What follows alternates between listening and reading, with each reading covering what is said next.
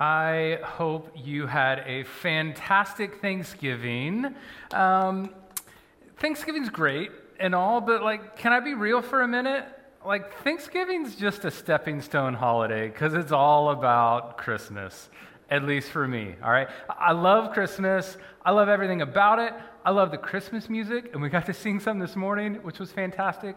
I love the nostalgic Christmas movies, all of them. It doesn't matter as long as it's Christmas-oriented. I love holiday baking day. My wife's family makes this peach spice cake that is like Christmas in your mouth, and it's all things good and perfect. I want the Christmas village snow globe imaginary magical Christmas. That's what I want. And I think you do too, because I've seen the Instagram pictures, and some of y'all have had Christmas trees up since before Halloween, right? And that is not normal, all right? I think we are all ready for Christmas to get here, really because we want 2020 to be done. It is just that type of year, and we have these images of Christmas and what it's going to be like, and we want it to be magical, and we want it to be all these things. But Christmas is normally a little messy, right? I mean, first off, family's normally involved in Christmas, so what can go wrong, right? But some of you, we all kind of have enough divorce in our family to know what it's like to have split Christmases now. To maybe have a custody battle and you don't get to spend Christmas with who you really want to. Some of us have lost jobs this year, and it's messy. Some of us have lost income, at least, this year. It's a little messy. Some of you have lost a family member this year. And so now you hit the holidays and you're forced to reorient yourself with these Christmas traditions without that special someone being there. And it's just emotions that you thought were healed are now coming out again. It is not easy. That's the Christmas that we walk into. And what we're going to do over this series is we're going to look at Christmas and our messy Christmas, and it might not be the first messy Christmas ever. In fact, the very first Christmas had its fair share of mess. There was a lot going on. It was very chaotic, and that's what we're going to do over this Christmas season as we look at the first Christmas. So we're going to go back to the beginning of Christmas. And if I said, what's the beginning of the Christmas story? You probably have ideas of shepherds and angels and mangers and this whole thing. We're not talking about that today, all right? We're actually going back before that, and we're going to talk about a passage that, when we read this together, you're probably going to be like, man, Daniel must be an idiot. Why would you preach on this passage? This makes no sense at all. Better yet, why would Matthew even write this passage as he kicks off his epic Christmas story narrative? Why would he even include this? Now, if I stood up here and read this passage, it would be incredibly boring, and it's not going to be fun. So instead of having me read this passage, I called in some help from some friends of mine. They're going to read this passage for us. This is Matthew chapter 1, verses 1 through 17. Here's the Christmas story. The genealogy of Jesus the Messiah. This is the genealogy of Jesus the Messiah, the son of David, the son of Abraham.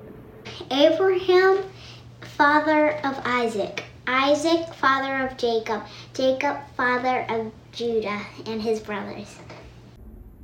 Judah, the father of Perez and Zerah. His mother was Tamar. Perez, the father of Hezron. Hezron, father of Ram. Ram, father of Amminadab. Amminadab, the father of Nahshon. Nahshon, the father of Solomon.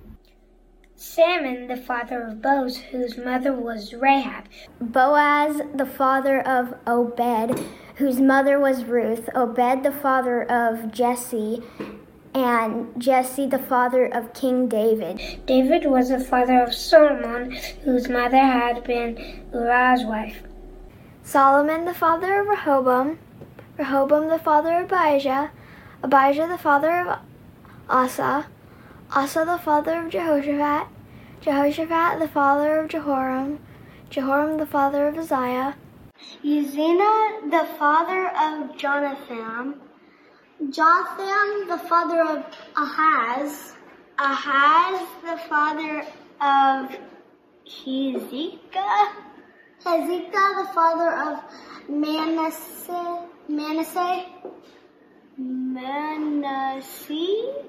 the father of Amon, Amon the father of Jose, and Josie the father of Jeconiah and his brothers at the time of exile to Babylon.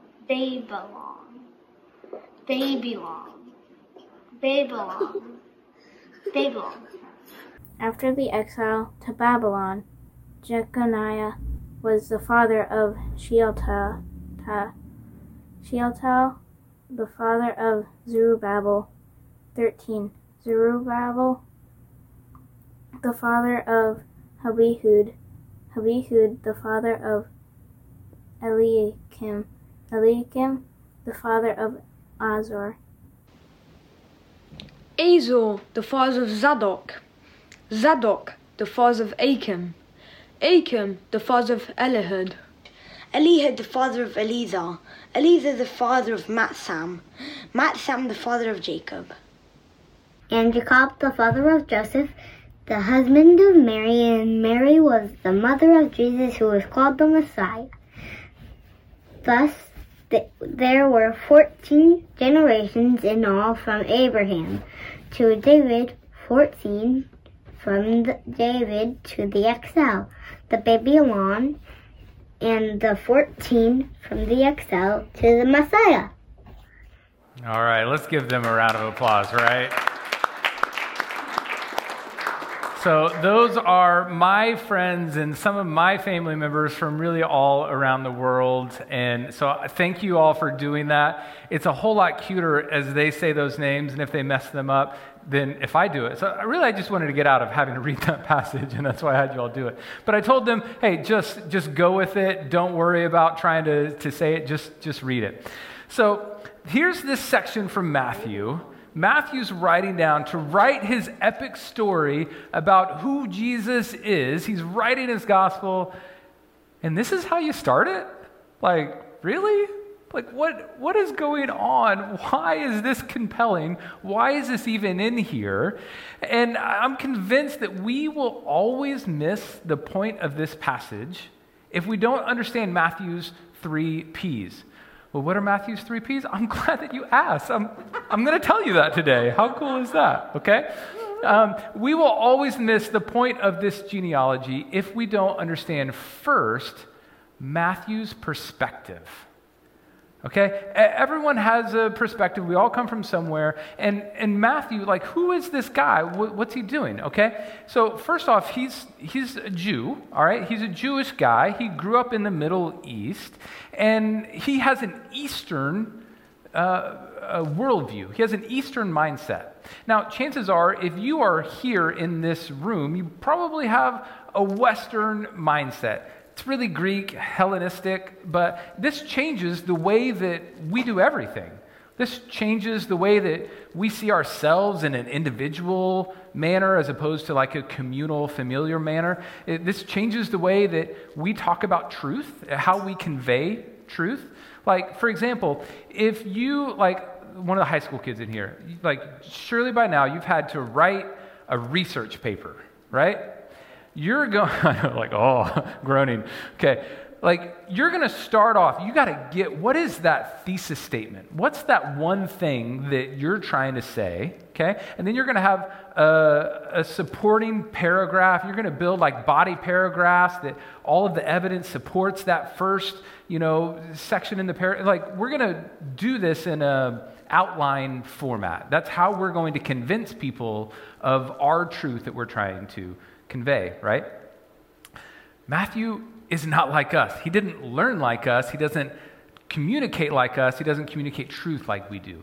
He's going to communicate story. He's going to communicate truth through story, through narrative. And he's going to do this in ways that he's going to drop hints like Hansel and Gretel with the breadcrumbs so that you discover it, and then you go along, you discover something more, and you discover more so that you yourself, as the reader, starts to unpack, oh, here's the point. Oh, this is what we're talking about. Okay? Matthew has a perspective that's very different from us. So this is kind of like, imagine you have a best friend, right? You watch the same movies together, you grew up together, you had the same frame of reference, same context. A situation can happen, you could quote like 2 words from a movie line, and your best friend is like, totally, like, yes, you're on the same page, you get it. Because those 2 words have this history, and it has this perspective and this frame of reference that you get because you're on the same page, you're thinking the same way. So Matthew, one of the things you need to know about him, because he's Jewish, is he grew up memorizing Scripture, like hardcore, okay? Depending on how far he got in his Jewish studies, like probably the first 5 books of the Bible, the Torah, probably could recite the whole thing word for word. Like, that's how much he knows Scripture. And so, as he's communicating truth via narrative, he's able to drop a name. And it means so much. Everyone's like, oh, okay. I know the frame of reference. I know the story because I know the story behind the name. We will miss this passage if we don't understand the first P, Matthew's perspective. But we'll also miss this passage if we don't understand his purpose.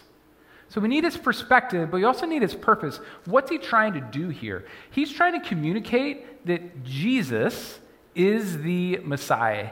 He is this long-awaited Messiah that his faith tradition has been searching for and waiting for. And so he's saying, hey, this guy, the guy that was crucified, he rose again, and he's the one that we've been waiting for this whole time. So that's his purpose in writing that. But he's going to do it using familiar tactics and using familiar stories. And that's why he uses this thing called a genealogy, all right? And so as he's doing this, like, there's a point to the genealogy. There's an agenda behind the genealogy. You take this one in Matthew, and you take the genealogy of Jesus in Luke, and they're different. And that's not to say like, oh, the Bible contradicts itself. It's like, oh, you can't believe it. No, like they're different on purpose. They're accentuating different things. Matthew is trying to tell the story of Jesus in a way that's very personal to him, and we'll get to that. But he's going to do it using a genealogy. And normally a genealogy, you want to anchor this whole thing in royalty. Okay? So they knew that the Messiah had to come from the line of David, okay? Like Israel's best king, it's going to come from his line. Whatever you do, the Messiah's got to be related to him somehow. So there's a point to establish the royal line of Jesus to it. Normally, you would want your genealogy to accentuate the bloodline as well. Like, you want your Messiah to come from good Jewish stock, right? Like, it's hard to make a case for a Jewish Messiah that, like, oh yeah, our family married into it, and we were like really foreigners, and this isn't really our thing, but now we're a part of it, okay? It's like, that's not the way to do this. And so here, as we start to see the final P, so we understand his perspective, we understand his purpose. Once we start to understand the people that Matthew lists in here, this is where he totally breaks this tradition. Like, he does a terrible job of establishing the bloodline. Like, you should be doing like a Harry Potter House of Black type thing right now. Like, you want this like pure Jewish Messiah. And he goes way off base. So, who are these people? Who are the people that come up in here? And you're going to see this rhythm, this pattern as we're reading it. We'll start off like with some easy names that we know in verse 2. It talks about Abraham being the father of Isaac, and Isaac being the father of Jacob, and Judah, Perez, whose mother was Tamar. And like, boom, like we just changed the pattern. We changed the rhythm there. Well, that was weird just because of that, but it's also weird because you don't list women in a genealogy. Like, it doesn't happen, for better or worse. This is a patriarchal culture, and women don't have standing. Like, even in our own country, like, women didn't have the right to own property until 1848, right? Like, this is... Like, we've come a long ways. This is all evidence of the fall, and we are working on fixing that. When we talk to Thomas Jefferson, we're going to compel him to put women in the sequel, right? And if you don't get that, hit the heart button and tell people online what that was all about. So, like, we're getting there, but he lists these women, first off, not one, not two, not three, 4 women. But here's the deal. These are all foreign women. None of these are Jewish women.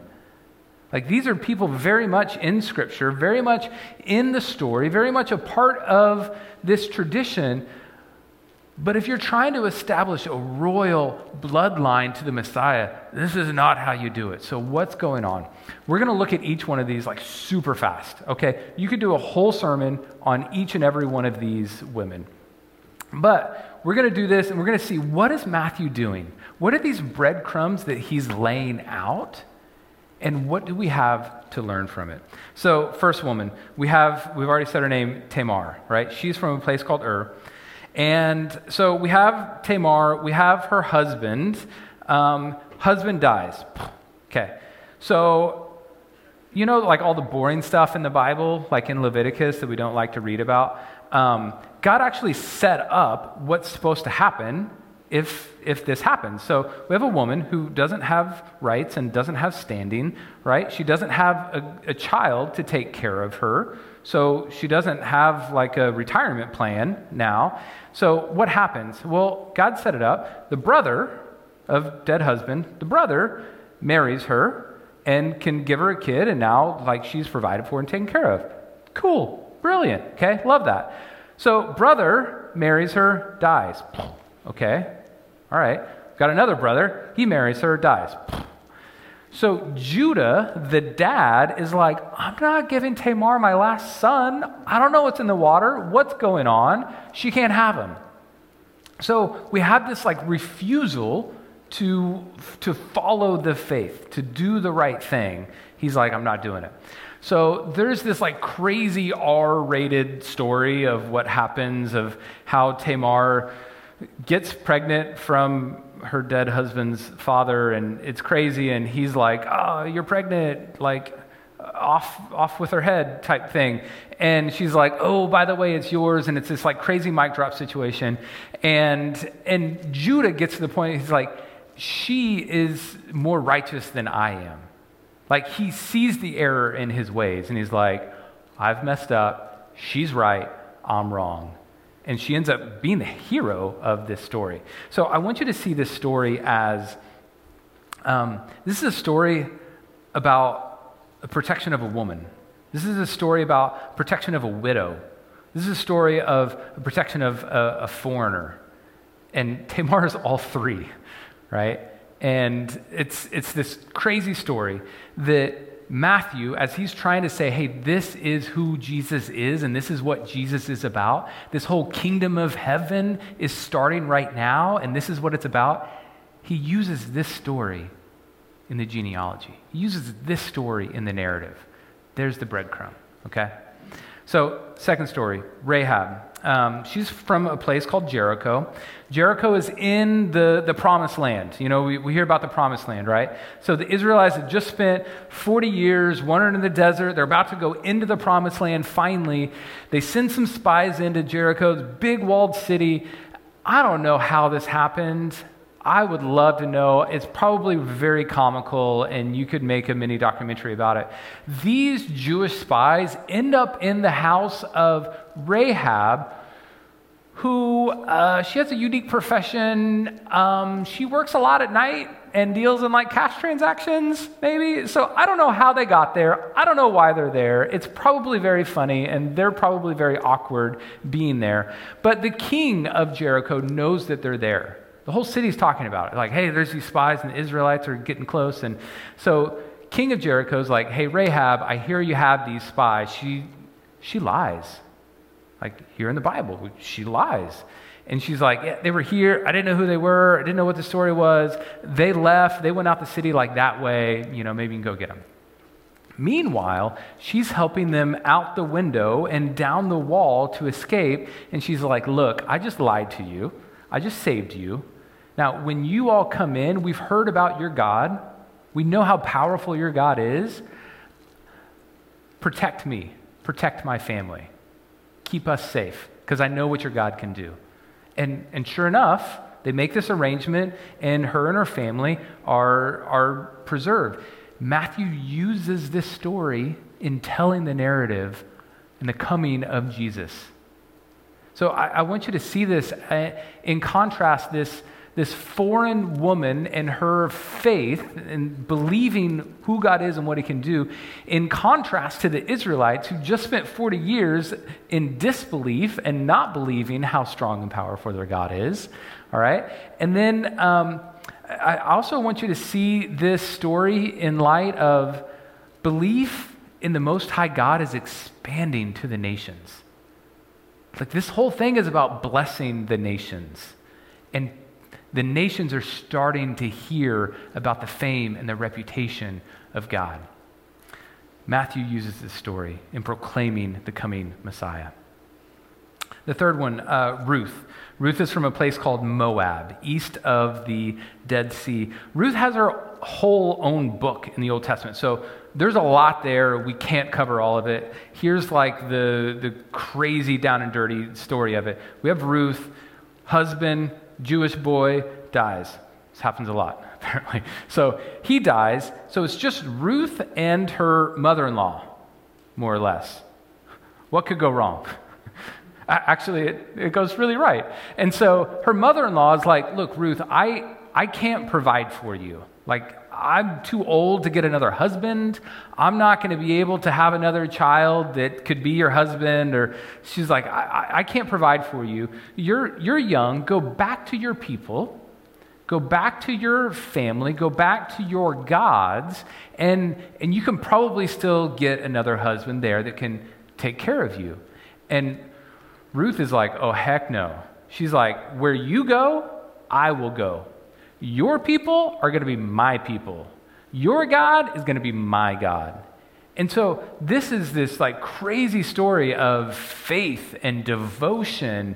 And like there's a whole lot that happens, and her mother-in-law like ends up working it out to where like she does find this husband, and it's more of like a PG-13 rated version than our first story that was like definitely R.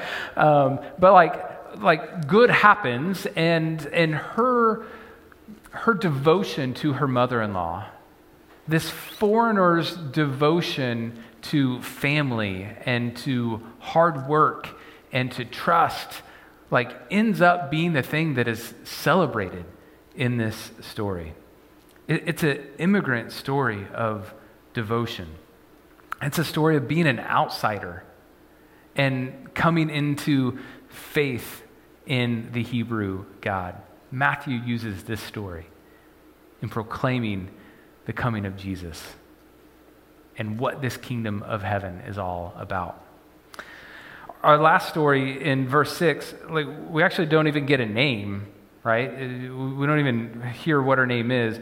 You might be able to guess it. So there's this section.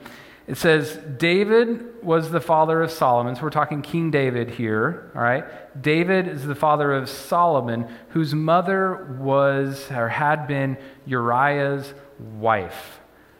Who is Solomon's mom and David's wife? Anyone know here what her name was? Bathsheba, right? That's a name that even in our culture, thousands of years later, still has frame of reference. It still kind of means something when you say that name. So Matthew brings up this story, and this is the worst of the worst, basically, for the nation of Israel. This is Israel's rock star king and his period of lowest of lows. He goes through sin after sin, ranging from lust to lying to adultery to murder, right? It is not a good moment in the chapter of Israel. And if you're trying to establish a royal bloodline genealogy here, it's oh, dang, we're going to talk about this right now? Did you really have to bring that up? And he doesn't even bring up her name, right? How does he do it? He doesn't say Bathsheba. He says, no, that's not even David's wife. That's Uriah's wife. David stole her. He is just putting the screws into him of this is what really happened. This is part of our story. And so I want you to see this as a story of redemption. This is David's worst moment, but yet it's still a part of the story, and he's still included in here. I also want you to see it as David wasn't off fighting battles when the whole thing first happened with Bathsheba, where he should have been. You know who was out fighting the battle? Uriah the Hittite. Not Uriah the Jew, Uriah the Hittite. The foreigner is out fighting the battle on behalf of Israel when Israel did not, where the king of Israel didn't. And so it is this foreign devotion, allegiance to Yahweh, but it's also this is David's worst moment, and remember what God did through that and how he healed it and how he brought David back to a place to be a man after his own heart. Matthew brings this story up to say this is what the kingdom of heaven is all about. So why do this? Why dig up these bones? Why air Israel's dirty laundry? Matthew, what are you doing here? And I think it's very specific on why Matthew uses these names to tell the story the way that he does. I think this is personal for Matthew. I think this story is personal to him. What was Matthew's profession before he met Jesus? What was he doing? He was a tax collector. Who's he collecting taxes for? The Roman Empire, the invaders, the ones that came in and took over. He is working for the enemy. Not only is he working for them, he's also exploiting his own people to take their money and give it to the evil empire. At some point, Matthew sold his soul and he's out. You think anyone wants anything to do with Matthew? He is the outsider. He is the one that has experienced the lowest of the lows. He is the one that is on the outside, and suddenly Jesus comes in and Jesus calls him to faith. Jesus calls him to be a part of this thing called the kingdom. He invites Matthew, the worst guy, the worst of the worst, to be a part of this Christmas story. Who's a part of this messy Christmas family? Yeah, it's people like Matthew. He uses these stories to help retell his own story. That's the difference that Jesus makes in his life and in our lives. And so, is this you? Like, is this personal to you? Is this the year that you finally accept the love and the grace and the pursuit of Jesus in your life? Is this the year that you finally say, yeah, I love him, and I will give my life to him, and I will accept his grace, and I will accept his forgiveness? Is this personal for you? Are you a part of this Christmas story? I think this is personal, but I also think this message is practical. Like, Matthew's writing to help his fellow Jews to reframe what they think and how they operate. He's trying to help them go, no, these stories, they've been a part of our story this whole time. Like, our faith, this faith tradition, is about blessing people, is about including people. It is about protecting people and protecting those that are vulnerable in our society. And so it's practical in the fact that Matthew is trying to help his fellow Jews understand, like, no, this is for us. We need to remember who is a part of this messy Christmas family. Practically, this Christmas, do we need to remember that Jesus is here for the outsider? Do we need to remember that, like, it's the person that would be so awkward in this room, like, that's who this is for. Like, the one that doesn't feel like they belong. And actually, if you sat next to them, you might be like, oh my gosh, this is awkward. Like, what are they doing here? No, that's who needs to be here. That is who the Christmas message is for. Do we need to be reminded practically that our message, like, Christmas is for the imperfect? It's for those that don't have a clean record. It's for those that don't have it all figured out. It's for those that are vulgar and crass. Like, Jesus came for them and Jesus died for them. Is this Christmas, do we need to be reminded that practically Christmas is for the broken? It's for those that are sad, for those that are lonely. It's for those that have experienced loss and grief and depression. And practically, do we need to be reminded that we should be putting their needs ahead of our own needs? Practically, do we need to remember who was a part of this Christmas? Matthew is screaming at his readers in a very unique way. Like, they would have got it. They would have got this message as he lists these names. They would have felt the weight of this. Matthew's saying, remember these stories. Matthew's saying, remember my story. Because no matter who you are, no matter what you've done, no matter the life you've lived, no matter how bad and separated from God you think that you might be, he says, no, you are a part of this. Jesus came, God incarnate in the form of a baby for you. This is what we proclaim. This is what we celebrate. This is what the good news is all about. And we get to be a part of that kingdom. This Christmas, may this message be both personal and practical for you. Let's pray. God, thank you for obscure texts that we may not understand, but has so much truth and so much beauty behind it. God, help us to understand you better. Help us to understand what it means to love you and to follow you this Christmas. God, this year is a mess. We come limping in, needing your grace and needing your forgiveness and needing your good news. And Father, I pray that you would allow us to be agents of that, to go out into the world and to show people, to show the broken, to show the imperfect, to show the outsiders that they have a place in this story. Give us that courage. It's in Jesus' name that we ask all these things. Amen.